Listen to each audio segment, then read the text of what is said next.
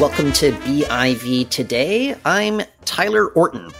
Expa, it is the brainchild of Canadian Uber co-founder Garrett Camp. It's in the business of building startups in cities such as Vancouver. And one of the BC companies to emerge, cybersecurity firm CMD, it was acquired by Elastic over the summer. It's a pretty big deal there. And so I think the question now is, what does it really take for a startup studio to build a success here in the city? Our guest today is an entrepreneur, and he's a general partner over at Expa. I would like to welcome onto the show Milan Tesovic. Milan, thank you so much for making time for us today. Yeah, of course. Tyler, thank you for having me. Well, Milan, I'm very curious about your own journey. You had a music startup, Metro Lyrics, and then after that company was acquired, after a few years, you ended up talking to Garrett Camp about what comes next for your career. Just tell me a little bit about that journey of yours. Yeah, absolutely. So Metro Lyrics was actually the name of the company a long time ago. After selling that company in 2011, CBS Interactive, and moving to New York for a couple of years, upon coming back to Vancouver, I found myself in a position that a lot of founders ask themselves, which is, what should I work on next? Once you go down the entrepreneurial route, and once you've kind of started building something and you start realizing those visions, it gets very addicting. So it's very difficult to stay in that corporate environment for a prolonged period of time.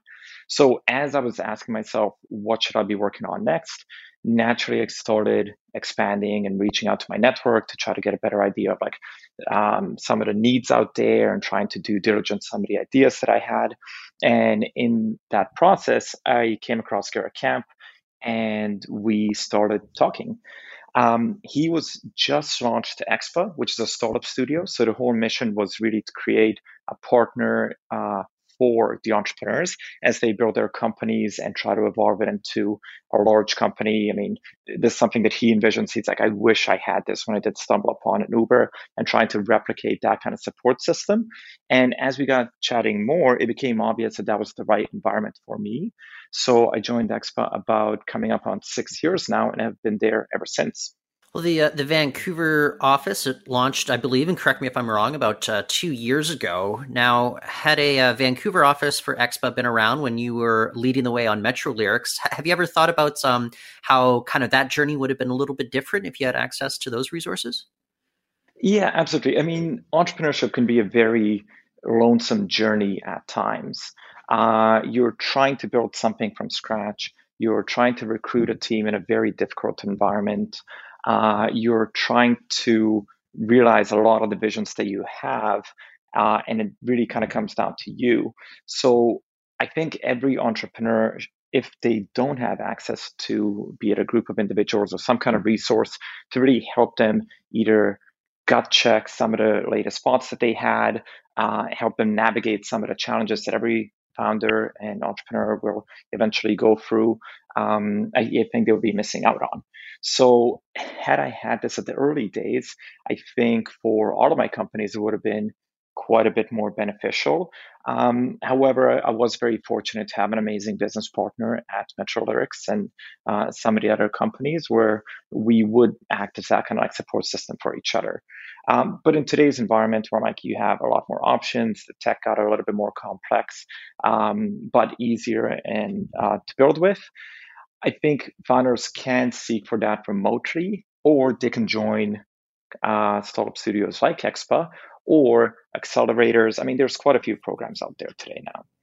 Well, before we jump into kind of the next thing that emerged for you from Expa, that was your next startup, the CMD, which is a cybersecurity firm. I do want to go back to Metro Lyrics just a little bit, because here's the question I always like asking entrepreneurs. When you started Metro Lyrics, what was maybe the problem or the issue that you were trying to solve or trying to address? Yeah, so that one was a really interesting outcome out of just a personal passion for music that I had. Back in the day when I used to play a couple of instruments, and I was looking up song lyrics quite frequently, I found that a lot of sites out there were either incomplete in their database. So I found myself often having to go back to Google. The user experience wasn't that great. And lastly, as I was analyzing the industry, I noticed that there was no form of licensing model. So a lot of these websites were taking artists and songwriters' proprietary work that they've spent years developing and paying no form of royalty back to them. So one of the early thoughts was, well, why don't we create a much more comprehensive database of music song lyrics, um, create a licensing model so we can pay back the hard work that the artists and songwriters have put in, and at the same time try to build a better user experience so music enjoyers like myself could go on there and have something a little bit better than what already existed. I got to ask, what are you listening to right now? What tunes are you enjoying at the moment? I got to tell you, I listen to pretty much anything and everything. I can appreciate all forms of music for what it does, and depending on if I'm at the gym or if I'm going for a jog or if it's a Sunday night dinner with family, the music genre varies from classic to hard rock to R&B to pop. I like it. You're not in one single lane. I feel the same way there when it comes to music. But if we jump over to Expa and CMD had that exit over the summer, very successful for you guys. Tell me how you and your partner, your business partner there, Jake King, came together, and you guys were working within Expa, and then were able to launch this very successful company here in Vancouver. Yeah, so I met Jake. It was about 4 or 5 years ago as I was due diligencing the idea for CMD. And after speaking with Ryan Holmes at Hootsuite, he introduced me to his security team. One of the security team members was Jake, who's been facing the issues that we were looking to solve. And he became quite interested in the problem and became an integral part of the initial process. And shortly after, ended up joining the team. Um, which also really comes down to how do Vancouverites eventually build a team? How do they do diligence ideas? I mean, all these things are extremely important in the early days. And I think with CMD, I was fortunate enough to have a good network to help me validate the idea, and also a great network that was very supportive in helping me build out that initial team. Well, it's interesting because we have companies like Hootsuite or Build Direct. There's a lot of talk of that. Just the more that we kind of build these anchor companies, the more that kind of spin-offs can happen. Just with not necessarily spin-offs from the company, but like from the talent that emerges. How important is it for us here in Vancouver to really ensure that we are building these anchor companies so that we can have kind of the next generation of startups to emerge from the talent that comes out of them as well? Yeah, I mean, I think it's absolutely crucial to any ecosystem to have anchor companies that has that entrepreneurial spirit within it. When team members join companies like Hootsuite, they get exposed to considerably more entrepreneurial effort and what it takes to build a lot of these companies. Having that level of exposure before you start a company can make quite a difference in the way you approach solving such problem. Um, so I think any ecosystem that has a lot of these anchor companies, inevitably you do see a lot of spin-offs. To give you a good example, at Expa, we invest a lot into ex-Uber employees. They're very familiar with Garrett, they're familiar with Expa, we're familiar with the kind of work that they've been exposed to and the work ethic that they carry. So I think having those kind of connections and ties to a city, to a large startup, is very beneficial both to the ecosystem as well as the individuals themselves. Vancouver has had a tech scene that's really kind of emerged in the last few years. It's a lot more global notice as well. But there is history of, like a lot of folks maybe looking south of the border, seeing what kind of resources they can find there, whether it's investment dollars or maybe mentorship or just networking. But from your perspective, as we have more of these kinds of startup studios, incubators emerging from the city, I wonder, is Vancouver becoming more of a self-contained sort of ecosystem, or is there still a need to kind of seek resources from other jurisdictions to build these big companies here in the city? I mean, I think there's a lot of value and benefit in not trying to be self-contained. I think there's a lot of things that Vancouver can learn from many cities, Silicon Valley just being one of the regions. Um, and the more that the talent here spreads out, inevitably a lot of those individuals do come back. And I do know a lot of talented individuals that have moved out to San Francisco, spent a couple of years there, moved back. Vancouver does have this like beautiful tied to it, both with its nature, the community, the people within it. So even if somebody does venture out, a lot of them will come back and they will do great things in Vancouver and they'll start new companies and they'll expand from there. I don't necessarily think it's necessary for any city to be isolated or try to become self-containing. I think if a Vancouver company can raise venture capital from a great VC that could be supportive and really kind of help give them that leg up on their efforts, I think it's incredibly valuable. Well, do you think that's just during the course of the pandemic, we've all been accustomed to working remotely? We're doing Zoom chats all the time. Is there more of a willingness for investors, deep-pocketed investors from other parts of the world to take a closer look at startups here in Vancouver? Maybe they don't feel the need to, be close to the home base for board meetings necessarily. Or what's your take on how the pandemic has maybe changed what startups can do when pursuing kind of those early stages? Yeah, so at Expa, we are starting to do a lot more venture investments ourselves. And we never think of it as Canada versus US, Vancouver versus SF. The borders have become very blurred between these companies. The focus always has and still has been on the founders, the talent, the problem space, their experience, their relevant experience in that problem space, as well as how we can help them. At Expa, we're all founders. We've all started companies. We've all sold companies. We've all gone through the challenges that everyday entrepreneurs are going to go through. So for us, I know it hasn't been a focus around borders and where they're located, and it has always been about the team and how we can work with them. I generally feel a lot of the venture partners that we work with, and we work with a lot of tier one VC firms, be it on deals or them being interested in the companies that we've created or invested in. I strongly believe they feel the same way. We have a lot of great entrepreneurs in Vancouver, and we have a lot of great investors that have invested in those entrepreneurs as well. What are the kinds of startups or maybe teams that you guys are looking at? Like, what makes for a good fit when it comes to these companies in Expa? Um, I could talk a little bit about the founder traits. I think coachability and openness is a massive trait for us.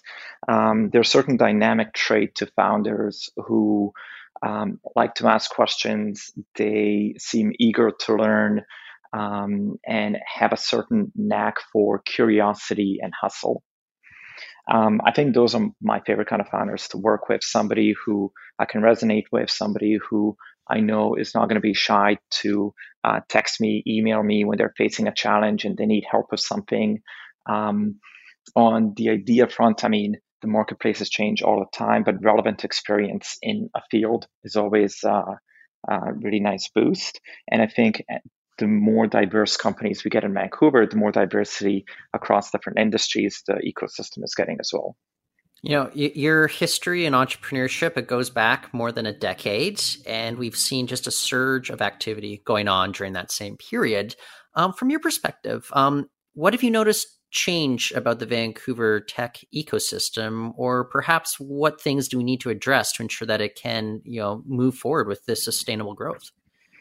Yeah, I think by far the biggest impact that I've seen in the city is having a lot of the larger companies move into the city. So this would be the Amazon, Apples of the world who have a considerably higher budget for hiring the Vancouver talent and really kind of giving them some golden handcuffs and making it very challenging for them to leave such positions in order to go pursue an entrepreneurial career. I think some of the valuation and capital raises and rises in those raises that are happening right now may help alleviate that in order to enable startups to be able to hire all of those talented individuals who have families and can't quite take the typical plunge that somebody would and take a massive pay cut to go join a startup. So I think ultimately it will be a benefit, but I do know that there's been a whole number of years where Vancouver startups have been struggling to scale up on talent because of the larger companies moving in and capturing so much of the market. I'm very, very curious about that and your thoughts there, because of course we're seeing like these big multinationals. They're recognizing that there is talent here. And obviously I think they recognize that they can pay less for labor in Vancouver than you would in, say, San Francisco proper. You know, that's just kind of a fact there. Is that going to be an increasingly kind of issue as startups and these big companies kind of compete for talent within the city? Yeah, I personally see it as a benefit. What it forces the market to do, well, actually, first of all, you're getting a higher talent base pool because these companies do take in Vancouver talent. They do get them trained. They do get them performing quite well within those companies. And then you do have a lot of spin-offs of people leaving Amazon, people leaving the local large companies here and creating their own companies. What it also forces everybody to do is for you to leave that high-paying position, you do need to have much more conviction around the startup that you want to work on. You do need to do diligence it a little bit more and play around with it, do a little bit more planning before joining. And I think ultimately it will help create better startups. Ultimately, then if your opportunity cost of starting a startup is not significant, I think people might be rushing into ideas. They might be rushing into funding or executing. And it's not to say that there's no value in starting on an idea and then helping it evolve from there. But I think in today's market where like everything is hyper competitive at every level, I think having that higher bar before taking some leap of faith might be beneficial to the system.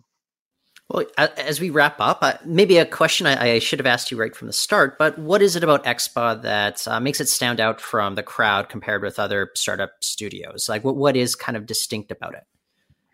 Yeah, I mean, one of the things about Expa that we find relatively unique and why founders do like working with us is the vast majority of our team are ex-founders.